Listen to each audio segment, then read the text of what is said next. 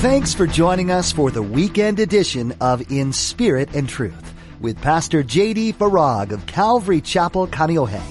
Each Friday and Saturday here on In Spirit and Truth, Pastor J.D. gives a Mid-East prophecy update from an Arab perspective as he connects the dots of current events geopolitically with last days prophecies biblically.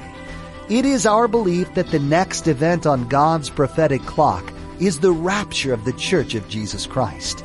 It is our hope that these Bible prophecy updates will not only ready you and steady you for His return, but that they will also encourage you to share the gospel with others in order that the rapture will not be as a thief in the night. I know this goes without saying, but each day that passes, we are one day closer to the return of our Lord and Savior Jesus Christ. Once again, Pastor J.D. shows us how the global unrest speaks to this. Believers in China are rising up. People are exiting the state of California. God is calling us to love in these last days. No matter what, Republican or Democrat, He's calling us to love those around us. Now, don't forget to stay with us after today's prophecy update to learn how you can become a Facebook friend or watch the weekly prophecy update on YouTube. Now, here's Pastor J.D. with today's prophecy update as shared on November 3rd, 2019. See, America is the great Satan. Israel is the little Satan in the eyes of these deceived Islamic regimes. They see Israel as the little Satan, the United States as the great Satan. And so, please, and let me hasten to say parenthetically that our battle is not against flesh and blood. I need to say this. This is one of those times when the Holy Spirit's pretty strong, and I realize that sometimes when you see me up here struggling and fumbling and bumbling, I'm usually having a talk with the Holy Spirit, or I should say the Holy Spirit's having a talk with me, and I'm kind of wrestling a little bit because I'm feeling that and sensing that He's impressing upon my heart to share something. And I do have to share this because I think this is the Lord. And maybe this is a word for somebody here today, or maybe for somebody in our online church.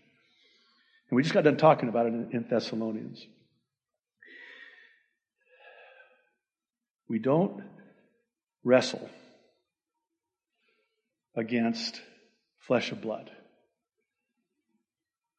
Democrats and Republicans, conservatives and liberals, right and left.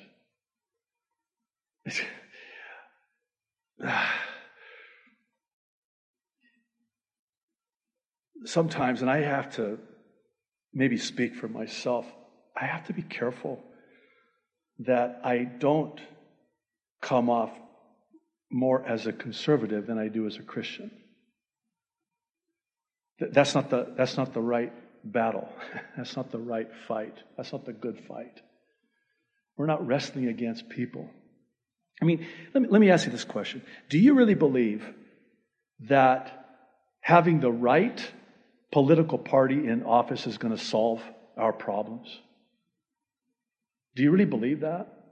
Do you really believe that's the answer? Is the right political... And I would venture to say that for the most part, you are and would identify as being a conservative Christian. I almost don't like those words because of the implication of it. What do you mean a conservative Christian? I mean, that's redundant, isn't it? If you're a Christian, you by default are a conservative, right? It plays right into the hand of the enemy. I know I'm kind of struggling here to communicate as clearly as I can, but maybe I just need to come out and say it. Can we just love one another? Yeah, but they're a Democrat. Really? I look at the state of Hawaii and I think to myself, oh, sweet Jesus. Now, in my flesh, my reaction in the flesh is something like this. And don't judge me because you're just as guilty as I am when I say this, okay? My first reaction in the flesh is,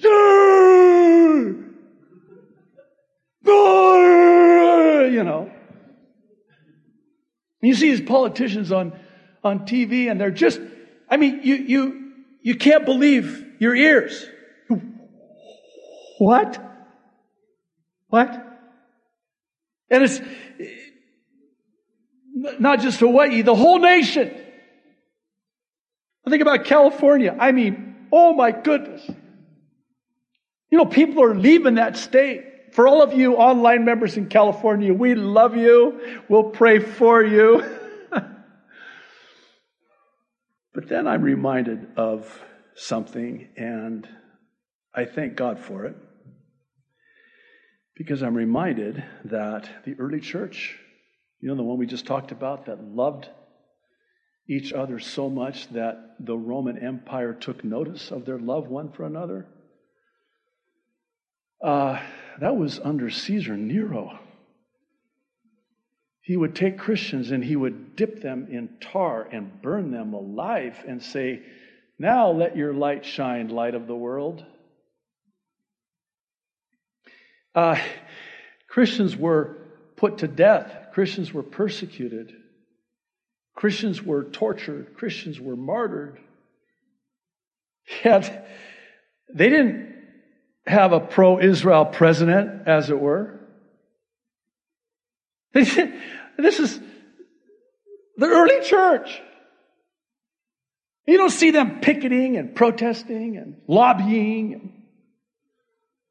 What you do see them doing is praying. Again, I won't take it much further. Just one more thing on this matter. You know, we talk about prayer in schools, right? How about prayer in the churches?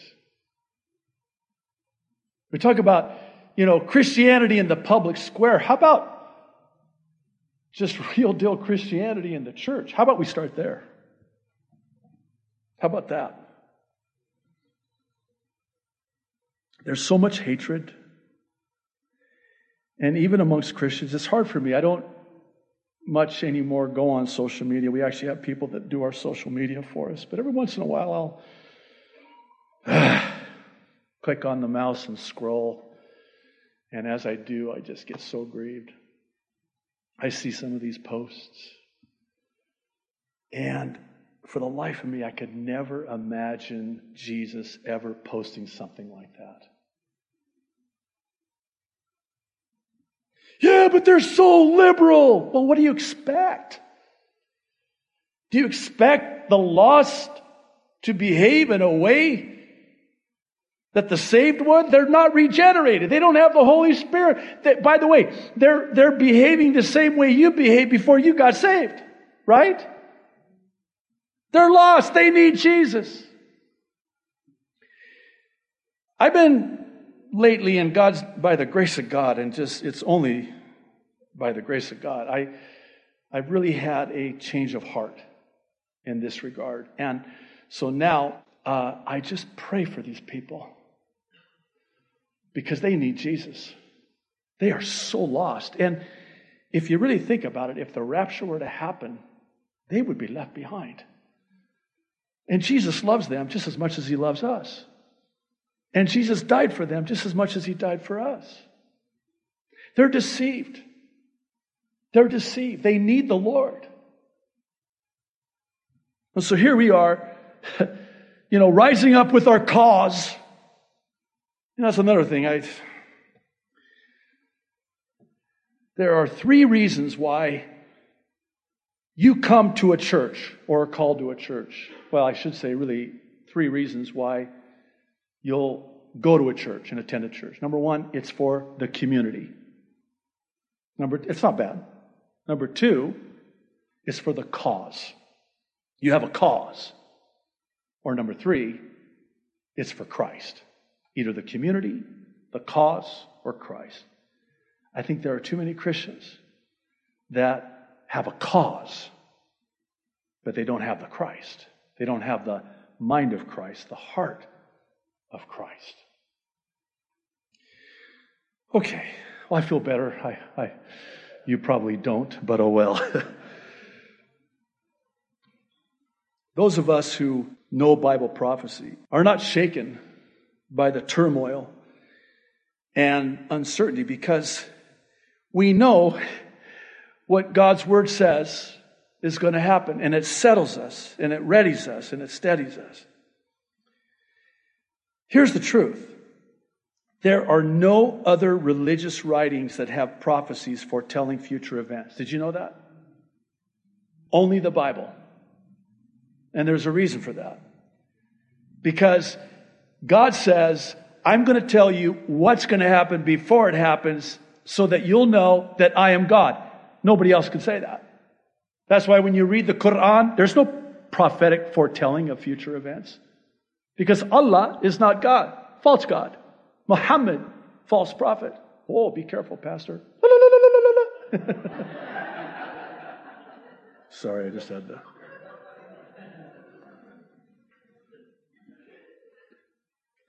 Listen to what God says through the prophet Isaiah, chapter 46, verses 9 and 10. Remember the former things of old, for I am God, and there is no other. I am God, and there is none like me, declaring the end from the beginning. Nobody does that. I alone do that.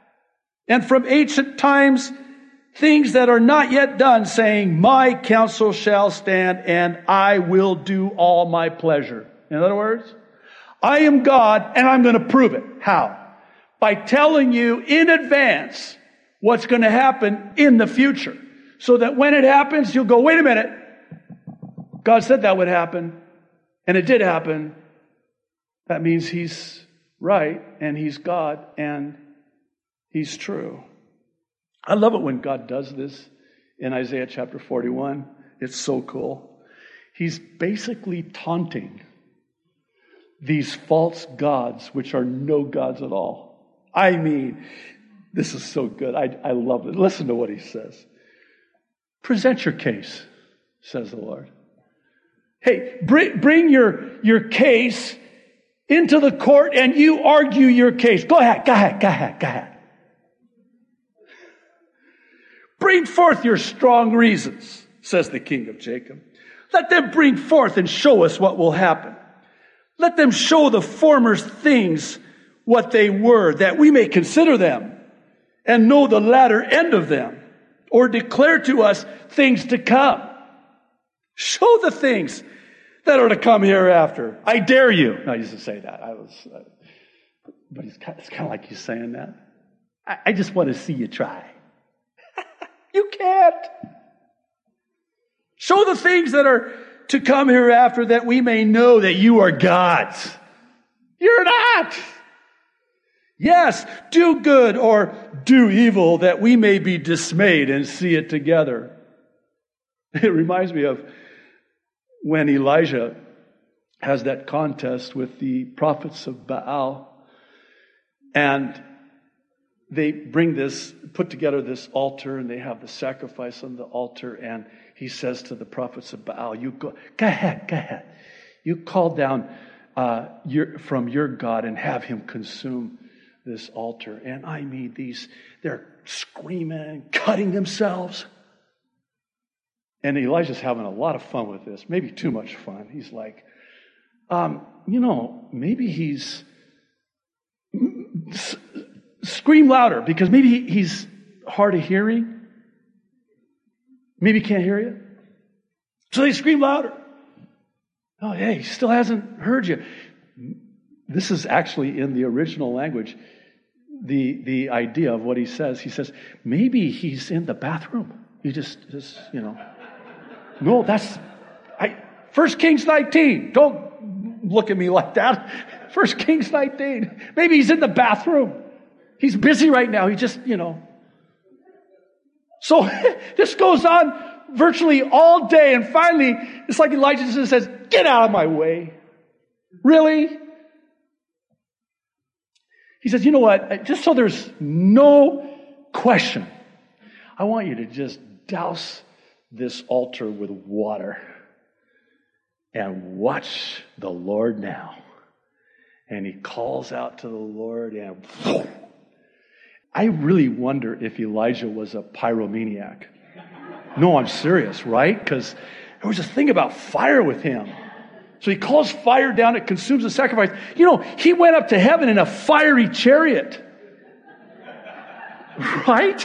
I think it's like God knew, I know you're into fire, man, so come on up, let's just, we'll have the fire and everything. You know, when he comes to him in the cave, when he's running from Jezebel, after he slays the prophets of Baal, and Jezebel's like, I'm going to kill you.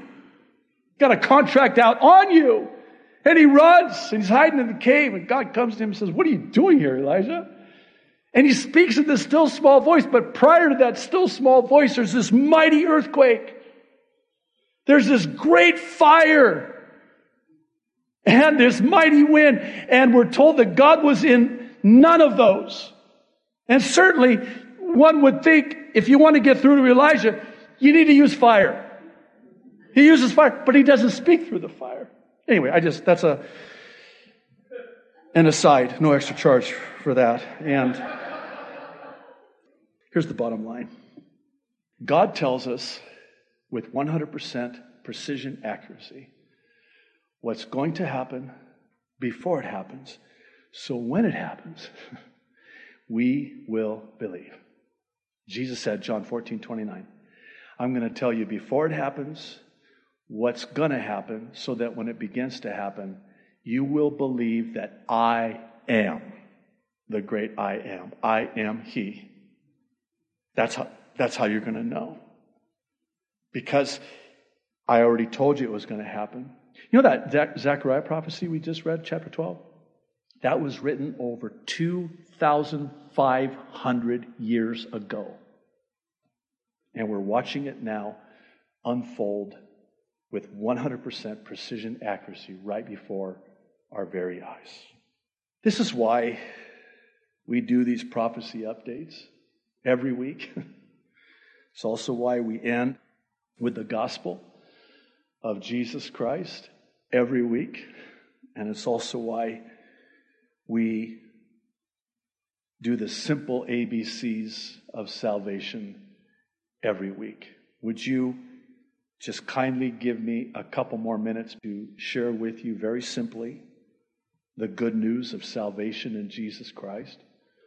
When the Apostle Paul writes to the Corinthians in his first epistle, chapter 15, he says that the gospel is that Jesus Christ came the first time, he was crucified, he was buried, and he rose again on the third day, and he's coming back again one day. That's the good news. That's the good news. That's the gospel. Now, what are we going to do with that? Well, that's where the ABCs come in. It's very simple. It's childlike simple. Jesus said if you want to enter the kingdom of heaven, you must become like a little child. That childlike faith and trust. I mean, in no way to ever insult anybody's intelligence when we do these ABCs of salvation, but it is just a simple way to explain how to be saved. So, the A is for admit or acknowledge that you've sinned and that you need the Savior. This is what repentance is. It's a change of mind. So now God can change your heart from the inside out. It's a turning from your sin and turning to the Savior for forgiveness of sin. Romans 3:10 says, there is no one righteous, not even one. In other words, nobody's good enough. You might be good, but you'll never be good enough. And Romans 3:23 tells us why. It says, all have fallen short of the glory of God. All have sinned and fallen short of the glory of God. Romans 6:23 says, for the wages of sin is death, but the gift of God is eternal life in Christ Jesus our Lord. That's the good news, and it comes on the heels of first the bad news, which is that we've all been sentenced to death because all have sinned. That's the bad news. We've transgressed. We've broken God's law. We've fallen short of God's perfect standard of righteousness. That's the bad news. Now here comes the good news. The gift of God is eternal life in Christ Jesus our Lord. That's the A. Here's the B. B is for believe in your heart that Jesus Christ is Lord. Romans 10:9 and 10 says, if you believe in your heart that God raised Jesus from the dead, you will be saved. And the C, lastly, is for call upon the name of the Lord, or as Romans 10:9 and 10 also says it, if you confess with your mouth Jesus is Lord and believe in your heart that God raised him from the dead, you will be saved. Notice it doesn't say you should or you could or you might. No, it says you will. And Romans 10:13 says the same thing. All who call upon the name of the Lord will be saved. That's it. And that's why we do these prophecy updates. Because you never know who's going to be in this church, first service or second service on any given Sunday. And we don't know who's watching online. And maybe you're hearing this for the first time and you're looking at this going, wow, I'm connecting the dots here. This is kind of terrifying, actually. That's a good thing. You know, Bible prophecy can either be exciting or terrifying. And whichever it is a good indication of where you're at with the Lord. If it's exciting, that means you're right with the Lord and ready for the Lord. If it's terrifying, it means you need to get right with the Lord. I've always said that I would rather scare somebody into heaven than flatter them into hell. I'd rather that this terrify someone if it's going to bring them to a saving knowledge of Jesus Christ. If that's you here today, I implore you. Today's the day of salvation. If you're watching online, I implore you today. Father, thank you. Thank you that we don't have to be unsettled or uncertain as we see what's happening in the world today, because we know what you said would happen in your word. And we see it happening, Lord. And it is exciting for those of us that are watching with great anticipation and listening for the sound of that trumpet and your return for us as your bride, as your church. Lord, come quickly, we pray.